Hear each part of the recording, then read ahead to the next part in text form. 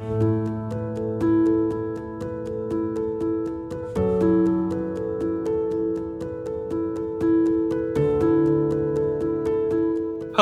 and welcome to this episode of Careful Thinking, a new podcast exploring ideas about care. I'm Martin Robb, and I'm the host of the podcast.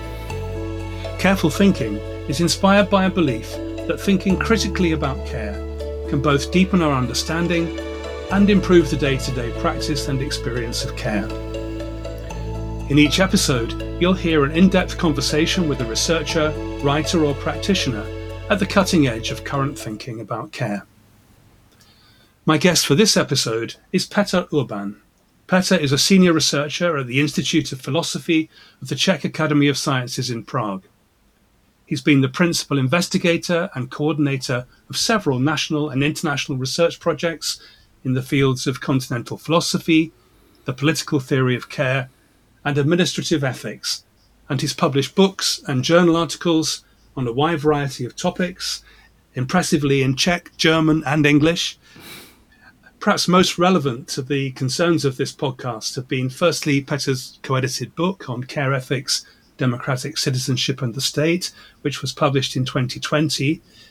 Also, a number of papers proposing a link between care ethics and the theory of inactivism, as well as articles connecting ideas of care with theories about play. And finally, papers on the relevance of the philosophy of Edith Stein for care ethics. Petr's most recent book, Social Cohesion Contested, Living Together Beyond the Neoliberal Regime, which he co-wrote with Dan Swain, was published by Rowman and Littlefield in January this year. And I'll put links to Petr's publications in the show notes for this episode. I first came across Petr's work a few years ago in the course of my research on gender and care, and when I was just beginning to be interested in care ethics. As an admirer of the philosopher Edith Stein, I was interested to learn that Petr had written about the connections between her ideas and those of feminist care ethicists. Petr and I corresponded via email, and we then met in person at the inaugural conference of the Care Ethics Research Consortium in Portland, Oregon in 2018. Our conversation on that occasion was quite brief, so I'm really pleased to have this opportunity to talk with Petr at greater length, not just about his work on Stein, but also about his broader involvement in the field of care ethics. So Petr, a very warm welcome to the podcast. Thank you, Martin, and thanks for having me. So to start off our conversation, I wonder if you could tell us something about your current role at the Institute of Philosophy in Prague. What does it involve, and what have you been working on most recently? So currently, my role is the project coordinator of a Horizon Europe funded project, which we been awarded last year, and this is a 5 years project which aims to establish a center for environmental and technology ethics in Prague. And I have the pleasure to collaborate with Mark Kokelberg, who is a Belgian philosopher based at the University in Vienna. And Mark is our ERA chair holder, so he's someone who is mentoring the entire project and helping us with establishing the center. Besides this, I'm the deputy head of Department of Applied Philosophy and Ethics, which was established in 2022 as a kind of aim of the Institute of Philosophy of Czech Academy of Sciences to focus more on research and philosophy, which has some societal impact, and where we can do things that are visible and that have some impact for the broader audience and public in the Czech Republic and internationally. Thanks. You've obviously got a very wide range of philosophical interests, so that's really interesting. But focusing now on your interest in care ethics, I wonder if you could say something about how you became interested in care ethics in the first place, how your academic career led you to that interest in theory of care. Yeah.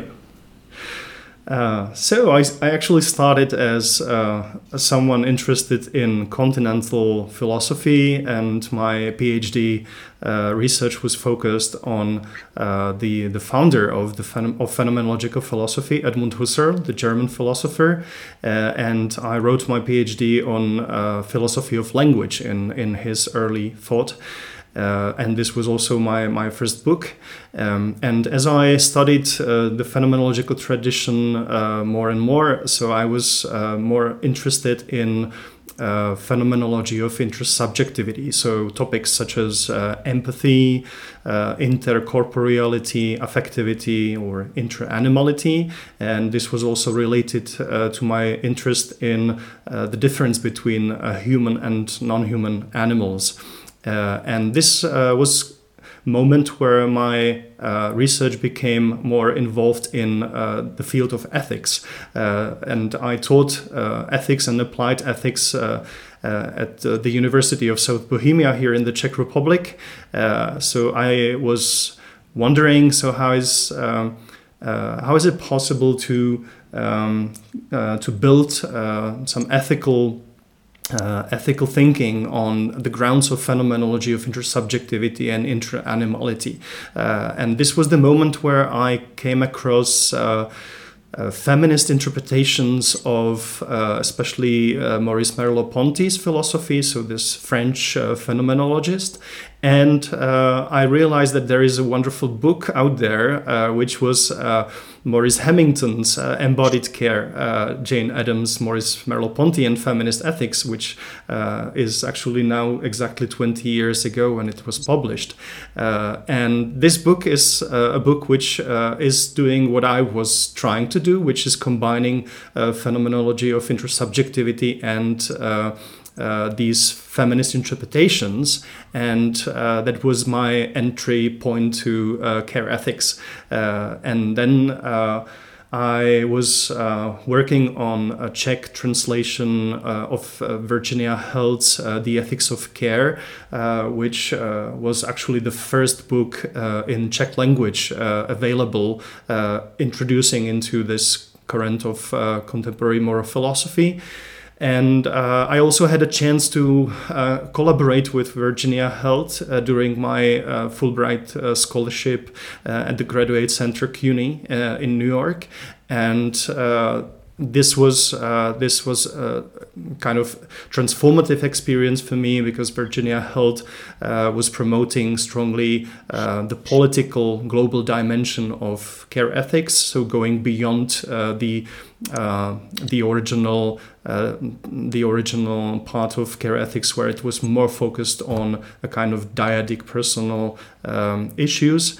And I was led into this political theory of care thinking, and it was also the reason that I was interested in organizing a conference, which we did in 2017 in Prague, and that conference featured John Tronto as a keynote speaker. So that was the moment where I met with Joan, and we discussed her at that time quite recent book, Care on Caring Democracy, and the title of that conference was Caring Democracy, Current Topics in the Political Theory of Care.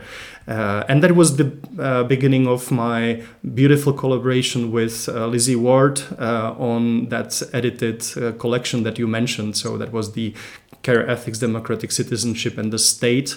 And that was my main motivation then to work on further topics and some applied stuff that we will probably discuss later on.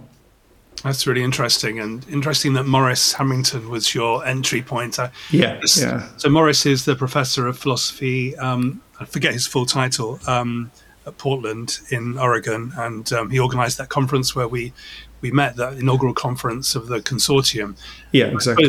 I suppose he was kind of entry point for me to care ethics as well. It was more his writing about masculinity and his very personal account of caring for his daughter, but it brought in that same sense of embodiment and the influence of Merleau-Ponty, which I found really interesting. And of course, I was very interested as well and privileged to meet Joan Tronto as well at that conference in in Oregon, and she's obviously been a huge influence on feminist care ethics, and particularly, as you say, on sort of political aspects of it. This may be a difficult question. It sounds quite simple, but I think some people listening to this might be the first time they've heard the term care ethics or the ethics of care. But it's become a huge area, and particularly feminist care ethics, as you say. Is it possible to define what care ethics is in a few sentences? I've found it very hard in writing about it to actually find a definition in the writers that we've mentioned. Yeah. Have a go. So in general, Martin, I'm quite skeptical about definitions of any important current in philosophy and moral thinking. So what I'm more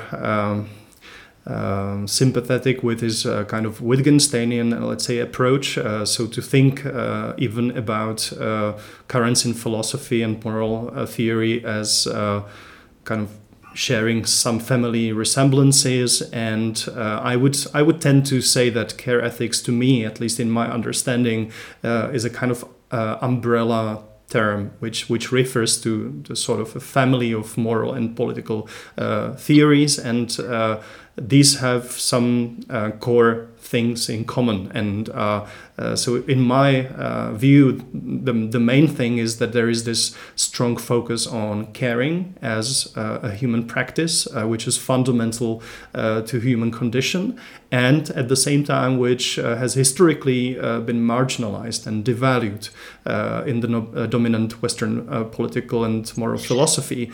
And so based on the analysis of this practice of caring, so the care ethics comes to that idea of a transformative potential of care as both moral and political concept. So then I would highlight relationality. So there is this core idea of all these philosophers and ethicists who are considered as care ethicists, that the central feature of human condition is interdependence, so that we are interdependent beings, and that goes hand in hand with vulnerability. So the acceptance of vulnerability as something which is not an issue in terms of something that we should avoid, but something which is so fundamental that we need to think the human being based on that. And that comes together with other aspects, such as that participation, solidarity are core concepts to think about what is maybe something like living well together, so that we are thinking about these interdependent features. And finally, so based on these relational traits of human condition, so there is this focus on relational values and ideals, let's say, that are inherent in good caring, and I'm emphasizing good caring here. And to me, what I found quite as a kind of red line going through the writing of these care theorists is that there is a focus on non-dominating supporting relationships, focus on the values of attentiveness and responsivity, and maybe surprisingly to some people who are not familiar with the literature, that there is emphasis on justice and autonomy, but importantly, this is a relational justice and relational autonomy. So there is a kind of rethinking of the notion of justice and autonomy. But my reading of care ethics is that it's extremely important to see the relationship between care and justice as mutually supportive and actually a core relation for any political thinking in terms of care ethics. That's interesting because obviously a lot of feminist care ethics arises out of the initial work of Carol Gilligan, who was a psychologist, and she makes that opposition, doesn't she, between justice, which is associated with a male or masculine way of relating to the world, and care and relationality, which is related to a more feminine way of working with the world. But I think you're relating to the world. But I think you're saying that feminist care ethicists have kind of reevaluated that connection between justice and care. They're not opposed or separate. Yeah, exactly. And I have to say that I struggled with the reading and interpretation of Carol Gilligan's work, and in an introductory chapter that we wrote with Lizzie Ward for that edited collection. So there is a section that we devoted to what we think is the beginning of that story of care ethics, and we highlighted the importance of Sarah Ruddick, the American philosopher, who actually published an important paper on maternal thinking 2 years before the publication of In a Different Voice of Carol Gilligan. And I think that this paper of Sarah Ruddick is important also because it already at the beginning of the formulation of the first ideas of care ethics. So it has this political, institutional dimension in it. And it also does not, it's not that closely linked to that idea of a dyadic relationship between, let's say, mother and child, though it starts with maternal thinking as a practice that is kind of important one to reflect on. So Carol Gilligan, to me, definitely is a fundamental writer and theorist in care ethics tradition, but at the same time, I think that unfortunately, the work she's famous of mainly includes these unfortunate binaries between justice and care, and between male and female, or feminine and masculine, let's say, moral thinking, which at the end, I would say that even if you read closely in a different voice, so you see all these passages where Carol Gilligan herself, already in 1982, was saying that these two approaches are complementary, that they are not excluding each other, and that we should be able to let them do their work together. And I think that she moved in her own thinking later on to even more the idea of combining these two perspectives even more closely than at the beginning. Yeah, interesting, and we'll certainly come back to this issue of gender and care, I'm sure, when we talk about Edith Stein later, and also want to talk to you about your work on institutions and care later. So the political dimension will come back into our conversation. So you've mentioned a number of care ethicists. You've mentioned Maurice Hamilton, Joan Tronto, Virginia Held, and just mentioned Sarah Ruddick. Are we leaving anybody out? Is there anybody else who's been influential, a key influence on your own thinking about care ethics that we haven't talked about? Yeah.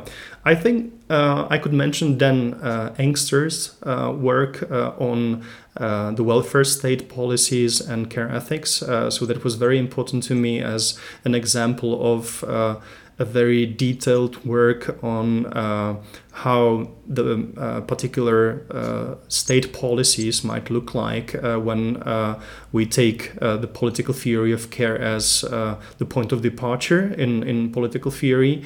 And Dan Engster is also an author who published interestingly on public administration and the topic of implementation of policy. So not just the content of policies, but also the way that the state and government is implementing policies. And that was very influential to me in my thinking about institutions, as you mentioned. And another colleague who I worked or collaborated in a way by sharing our ideas and exchanging our papers is Canadian political theorist Sophie Bourgault, and especially her recent work on the idea of caring bureaucracy, which is this interesting approach which tries to show that the old ideal of bureaucratic institution as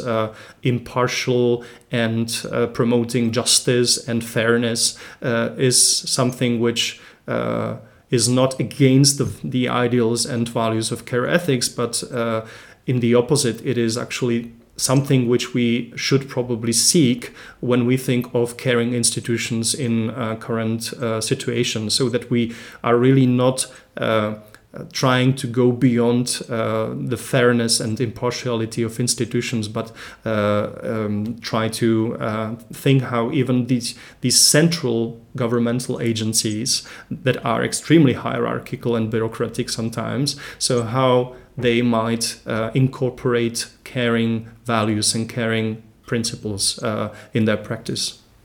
Interesting. And I've tried to provide links in the show notes to this episode to some of the people we're talking about and some of the publications. So if we could take a dive into some aspects of your own writing on care ethics, Petr. And I said in my introduction that you've written in a few places, I think 4 papers you've published on the relationship between care ethics and inactivism. So firstly, for the non-philosophers listening to this, among whom I include myself, can you explain what inactivism is and how you see the connection with care ethics? All right.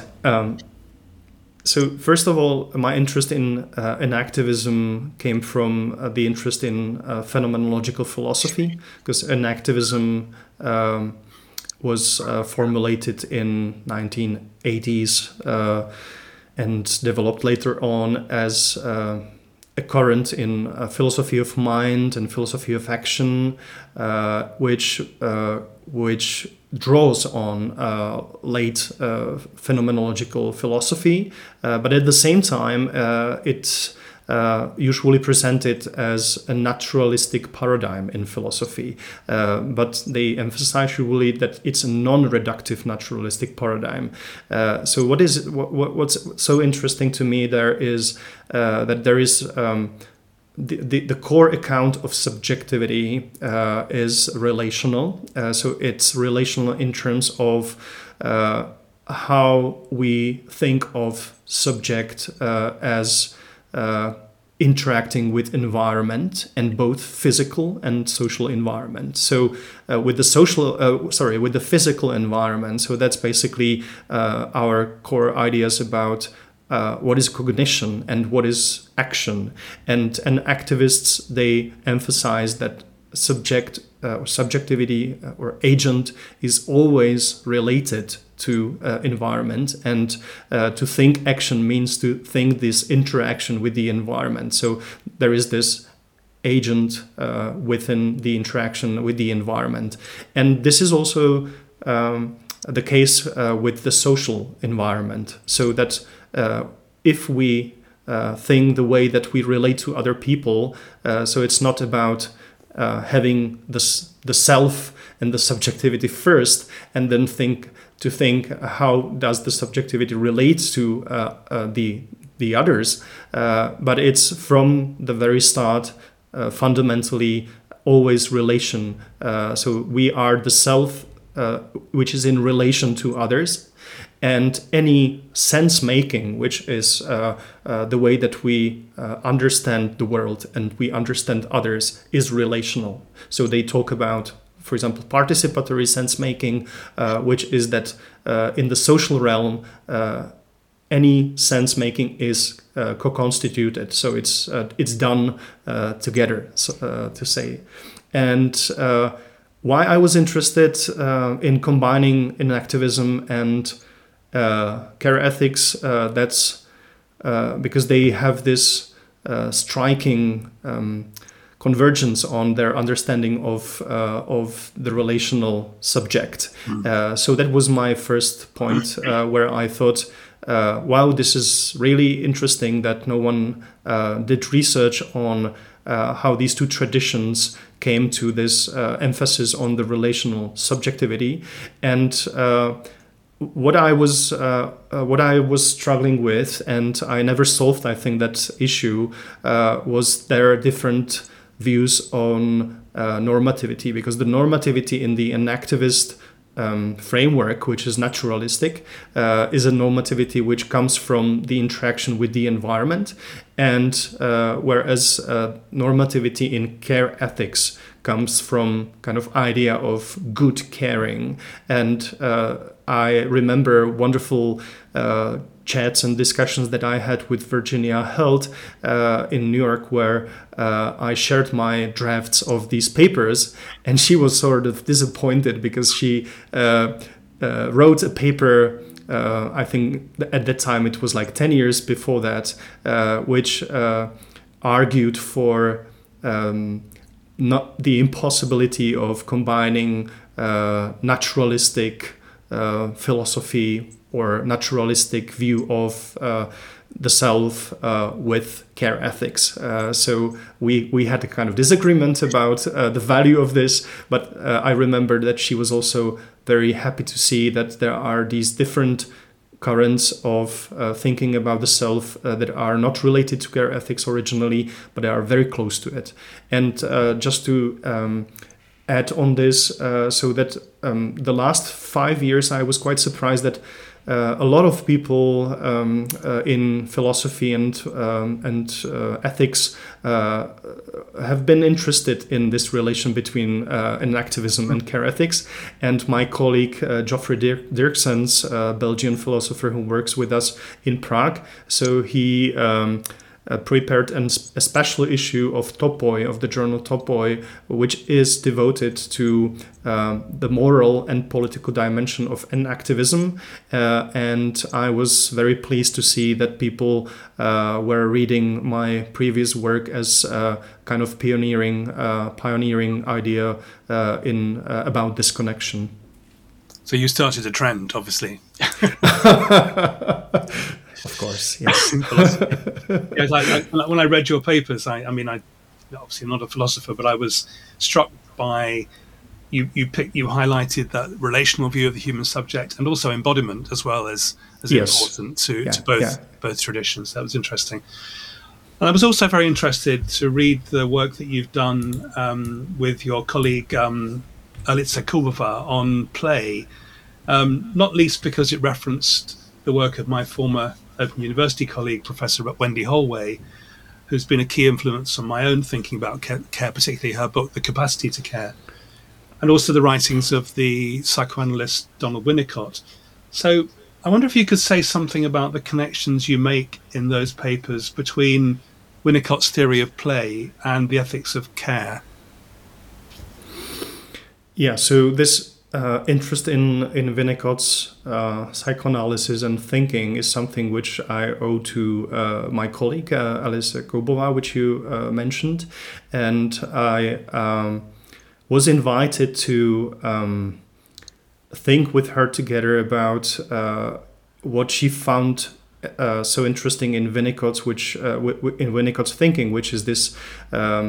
This focus on play as a fundamental transitional phenomenon, which is crucial for a healthy development of human subjectivity. And at the same time, Winnicott's emphasis on care and facilitating environment, which he conceptualizes in this idea of good enough care, which is a necessary stage of healthy human development. So we were wondering how these ideas, how the Winnicott's ideas from the psychoanalytic perspective might maybe match with some ideas in care ethics. And again, obviously there is a lot of shared interest in the relational view of subjectivity, so that there is this famous Winnicottian idea that if we analyze or if we observe a baby, so we always observe a baby interacting with the caring person, and there is no such thing as a baby in terms of this isolated individual. But this was just the first thing to observe in when comparing these two worlds, sort of. But then we realized that with play, it's more complicated than we thought at the beginning.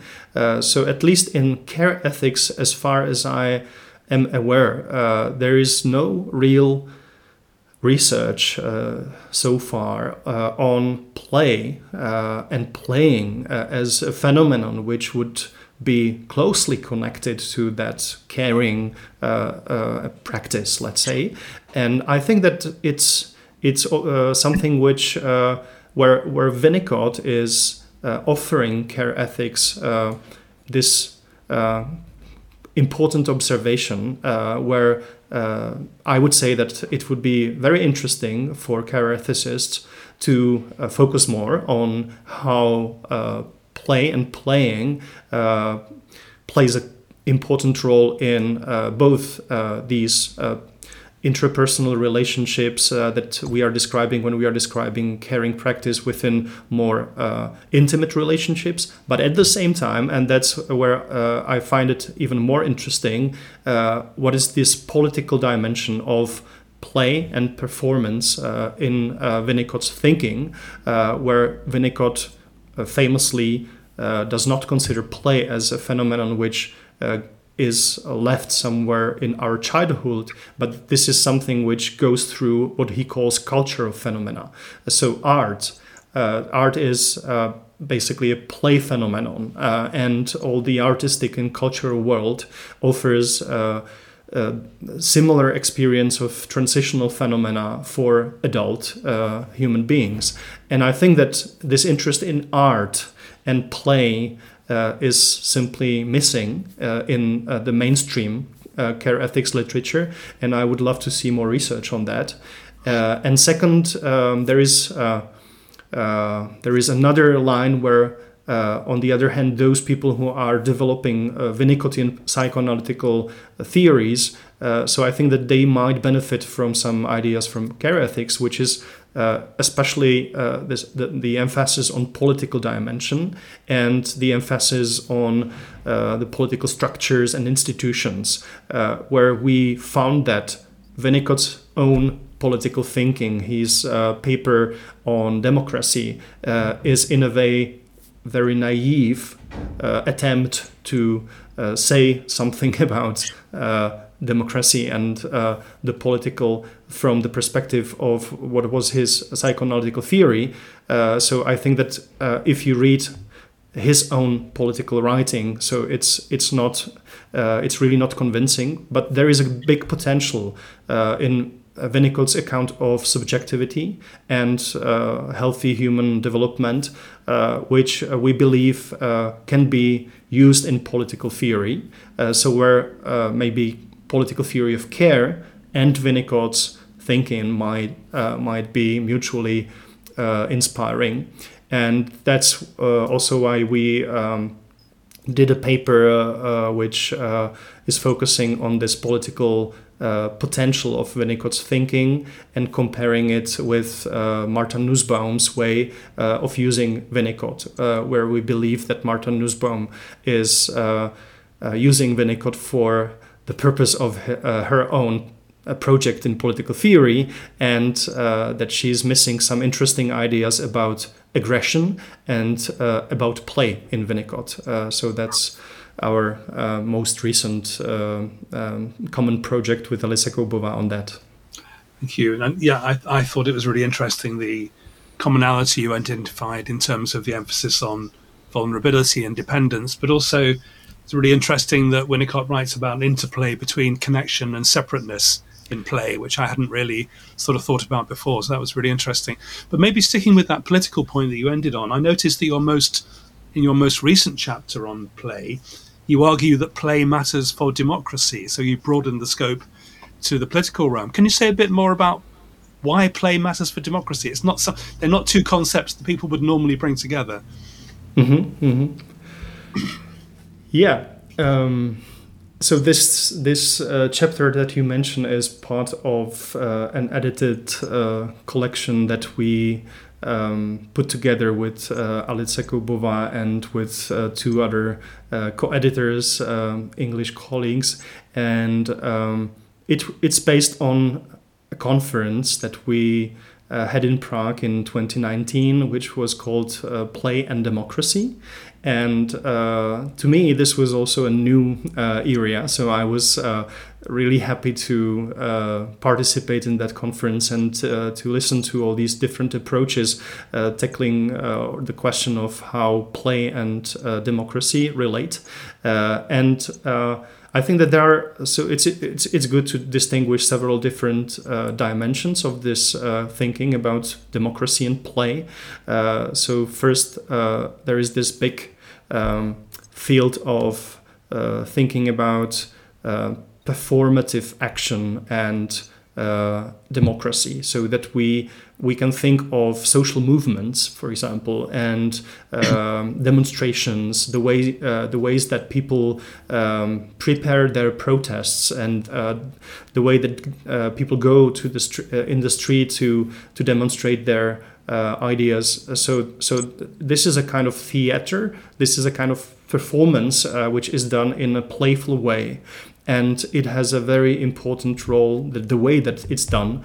So it's not a kind of serious way of writing a manifesto and going to the minister or the prime minister, but it's a way of doing a performance. And this performative aspect is part of the transformative potential of that event.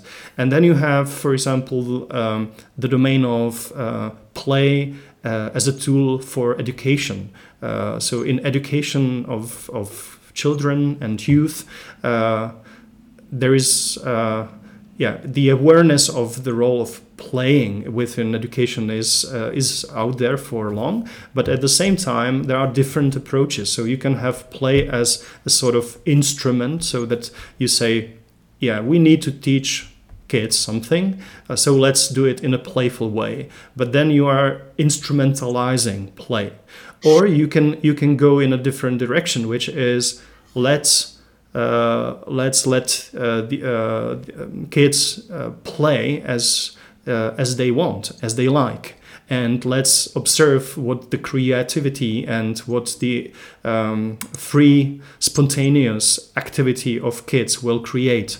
And let's base education maybe on some of these aspects where we are leaving space and room for kids and youth to have this creative, spontaneous moments of interaction. And I think that this is something which then you can cultivate that by using some artistic methods. So that's where it touches another dimension, and that's art. So the role of the art for democracy. And again, interestingly, there are different layers of that. We know the cases where the art was serving some systems and regimes that were definitely non-democratic. So where the art was used for propaganda.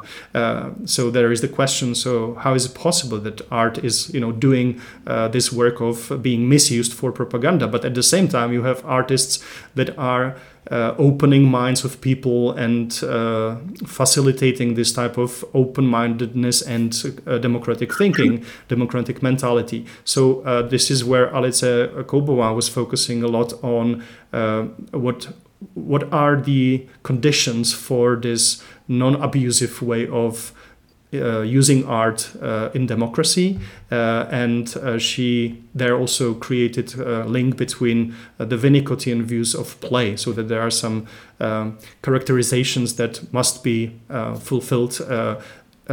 Otherwise, the art can go into that instrument being used by the system as a propaganda thing. Really interesting, thank you. And pioneering area, I think. And I think what you said earlier about the scope for research bringing together art and creativity and the ethics of care is right. There's a gap there, isn't there, in the research? And it'll be interesting to see that sort of relationship being developed further. Mm-hmm. Just sticking with the idea of the political dimension of care. And I mentioned in my introduction that you gave a presentation at that conference in Portland on caring institutions, and you've contributed a chapter on organising the caring society toward a care ethical perspective on institutions to the book I mentioned earlier on care ethics, democratic citizenship and the state. So what role do you think institutions have to play in a caring society? And can we really speak about caring institutions? Can institutions care? Okay, difficult questions. So the first one is perhaps less difficult, which is the question whether there isn't any important role for institutions to play in caring society. So I would argue yes, of course, and this is something that's a consequence of the thinking in line of care as a political concept. So once we take it seriously, that care is a political concept, and when we seriously start thinking about what transformation or change of our structures, meaning social and political structures, is needed to get closer to the ideal of care being central value in our polities and in our societies. So you can't avoid thinking about transformation of institutions. So there always will be institutions that are helping to organize these big societal entities that we live in, and also the global society is sort of institutionalized nowadays. So we have different levels of institutions going from the regional up to these supra-national institutions. So it's important, I think, from the care ethical perspective to really think about what change is needed and what change is also realistic. So that there are some big ideals in the political theory of care sometimes, which the critics can easily say, okay, so these are nice thoughts, but how do you want to achieve that in the real life? And I think that this is exactly about thinking of institutions as the place that we need to incorporate the impulses from political theory of care and start changing situation. And that the second question, so whether it's possible, whether institutions can care, so whether that's a kind of maybe contradiction in that idea. So in the chapter that I wrote on this topic, I provided a quite detailed reading of Nell Nodding's work, because Nell Noddings is sometimes read as the author which offered a very narrow view of care ethics based on her reflection on the relationship between caring and cared for person, and it's this dyadic relationship. It can be mother and child, or it can be a teacher and student, but it's always the two of them. And based on this very narrow view, it would be really difficult to think of something like caring institutions. So how would you have something like an institution being in the role of the caring sort of person related to one other person? But Nell Noddings, in her more recent writing, makes an important distinction between caring about and caring for. And she claims that what this dyadic caring is this caring for, and this is something, according to Noddings, which institutions cannot do. But then there is caring about, and that's the way that institutions are, for example, attentive to the needs of citizens, or that they are responsive, so that they prepare their policies in the way that it's responding to the needs of populations and citizens. And she claims that this is the type of caring which institutions can do. But in my own argument in that chapter, I was trying to show that caring institutions is definitely not a contradiction, and that we can think of institutions having some qualities that are related to these core values of care ethics, so attentiveness, responsivity, etc. And this is the way that I believe we can think of even the bureaucratic governmental institutions and as being open to transformation in a caring way, so that we can have more caring or less caring bureaucratic institutions. And I believe that it makes sense, and I try to show in detail how this would even be possible in the real life. So, for example, based on some ideas in organizational culture and organizational structure, so that you can promote by hiring public officials that are even educated to particular listening skills or dialogical communicative skills, or when you promote public officials. So then you look at the qualities of that person. So is the person able to be the ethical leader? And that ethical leadership in the context of care ethics is always relational leadership. So do we have a person who is a real ethical relational leader? Do we want to promote that person to lead a bigger unit, for example? Yeah. Interesting. Thank you. That's a really helpful explanation. So I do want to spend a bit of time talking about your writings on Edith Stein, which is what alerted me to your work in the first place. So I know you've written a number of papers on her work. So just to begin with, for those who are unfamiliar with Stein, she was a German Jewish philosopher, student and associate of Edmund Husserl, the founder of phenomenology, who you mentioned earlier. And following her conversion to Catholicism, she became a Carmelite nun and was murdered by the Nazis at Auschwitz. So firstly, Petr, I wanted to ask you about the origins of your interest in Edith Stein. Did it arise from your PhD work on Husserl? And you mentioned empathy earlier. Obviously, her PhD was on empathy or Einfühlung. So I'm guessing maybe that was how your interest in her work arose. Yeah, you're right. So my interest in phenomenology of intersubjectivity was connected to this reading and interpreting of early Edith Stein's phenomenological work. And it was exactly her PhD thesis on the problem of empathy, which I was interested in particular.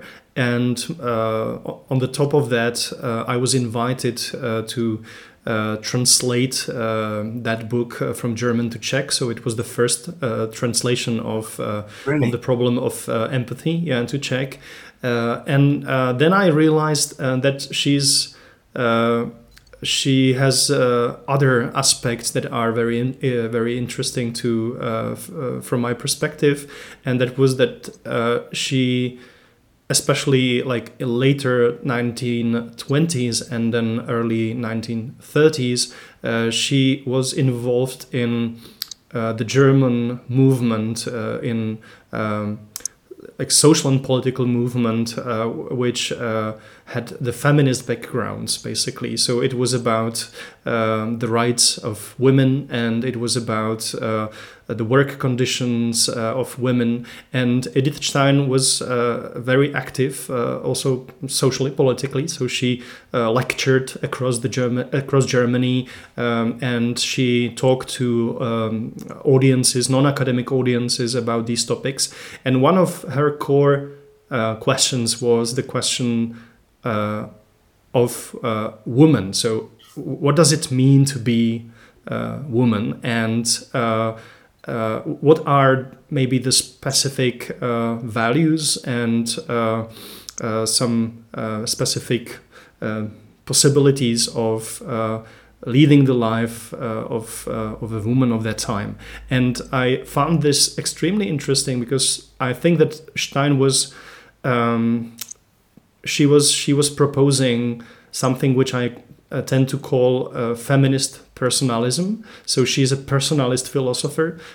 Human person is like the utmost value in her thinking of that time, and it was common in that environment of early phenomenologists. But at the same time, she's the only of that group who added this feminist dimension to it, and she was proposing a really interesting account of feminine values that are something which was, and similarly to what care ethicists say, so something which was marginalized, devalued. So the values of love and the values of mutual support, caring, and that these values, according to Stein of that time, are something that should be inserted in the modern society, so that the modern society is lacking the values that are present and inherent in these female practices. And of course, as you can feel from what I'm saying already, so there is this aspect which was criticized a lot heavily with respect to Edith Stein, that Stein is proposing essentialism when we think of gender, so that she thinks of female essence as opposed to masculine or feminine essence as opposed to masculine essence, and she indeed proposed something like a dual ontology of or anthropology of the human essence being expressed in typically two different ways, and this is the feminine and the masculine one. And this is where I believe that even Stein's work allows a slightly more constructive interpretation, not necessarily categorizing her as essentialist in terms of gender. And I took a lot of inspiration here from Finnish phenomenologist Sara Heinema. She also reads Stein, but she does that like something which is on the margin of her work. But the discussion between constructivism and essentialism in feminist literature, is something which Sara Heinema says couldn't be dealt with from a third perspective, and that might be thinking of a sexual identity or gender identity in terms of a personal style or something like in the phenomenological point of view. So that would be the way of practices and the way of some core values that are inherited in these practices, and something which is like a constant style of living. And here I would say that this is a clue how to maybe read Stein also as proposing this dual anthropology in a non-essentialist way. And I think that this would be compatible with care ethics in a way, because this feminist aspect to go beyond the feminine values and to talk about care as something which is not related to experience of women. So this is something which I would say we can find in Stein too, so that she's really talking about these practices and values as open to being practiced by anybody. So you can have men practicing and promoting the values of love, attentiveness, and empathy and care. But at the same time, she says, like, that's why women are so valuable also in our society. And I think that this was anticipation of the second wave of feminism. So revaluing the uniqueness and particularity of or this peculiarity of female experience as something which is now considered as a positive value and positive thing. You've anticipated my next question, Petr, which was going to be about the critique of, or the criticism of Edith Stein, is that she is an essentialist. And I think it's possible to read her work superficially, her essays on women, and to think that she's saying that all she's saying is that women are, because of female embodiment, are physically and psychologically built for care, whereas men are built for more instrumental ways of relating to the world. But I think the way that you've explained it, and thank you in the past for introducing me to the work of Sara Heinema, I think is, I'd recommend her book on Simone de Beauvoir and Merleau-Ponty and sexual difference. Really interesting. I find it quite challenging to get my head around that idea. But I think I think you're right. It's useful to get away from that superficial reading of Edith Stein as a gender essentialist, really. So thank you for that. So more broadly, what do you think is her value for? I'm leaving aside the sort of the gender issue. Her value, or what contribution can her philosophy make to feminist or care ethics more generally? Do you think? Is it about empathy? Is it something about that writing on empathy? Do you think? Yeah. So I would say that mainly her detailed phenomenological analysis of empathy is one thing which is valuable. So that for phenomenologists there is this imperative of providing a very detailed description of the phenomenon and of the practice that we have in mind. So here I think that still the entire phenomenological tradition with the analyses of intersubjectivity and sociality is still quite relevant and offers sometimes much more nuanced insights into how we are related to each other, and what are the different aspects of sociality and social life. So I think that might be something where it's still very relevant, but at the same time, I think that there are at least some care ethicists who might find Edith Stein's religious background and her, especially the late Stein's work in theology. So that's where we are entering into the domain which, at least in care ethics and political theory of care so far, is, I would say, rather underdeveloped. So maybe there was even a very critical stance to something like connecting care ethics to any type of religious experience and religious frameworks. But I think that it's changing, and I know that there are some interesting books now on the religious experience and care ethics.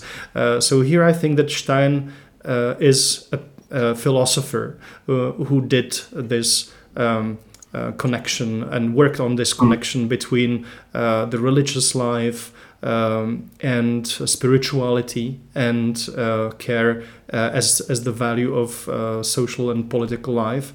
So I think that maybe returning to these aspects of her writing is which would be still beyond what I did when I showed the connection. So that might be very interesting, and the fact that Stein is even trying to remain a philosopher and going into this theological work. So she wrote several books in her latest stages of her development, which were on theological topics from a theological perspective. So here again, I think that at least to some care ethicists, this might be some inspiration and maybe a good point of departure when they try to do similar work.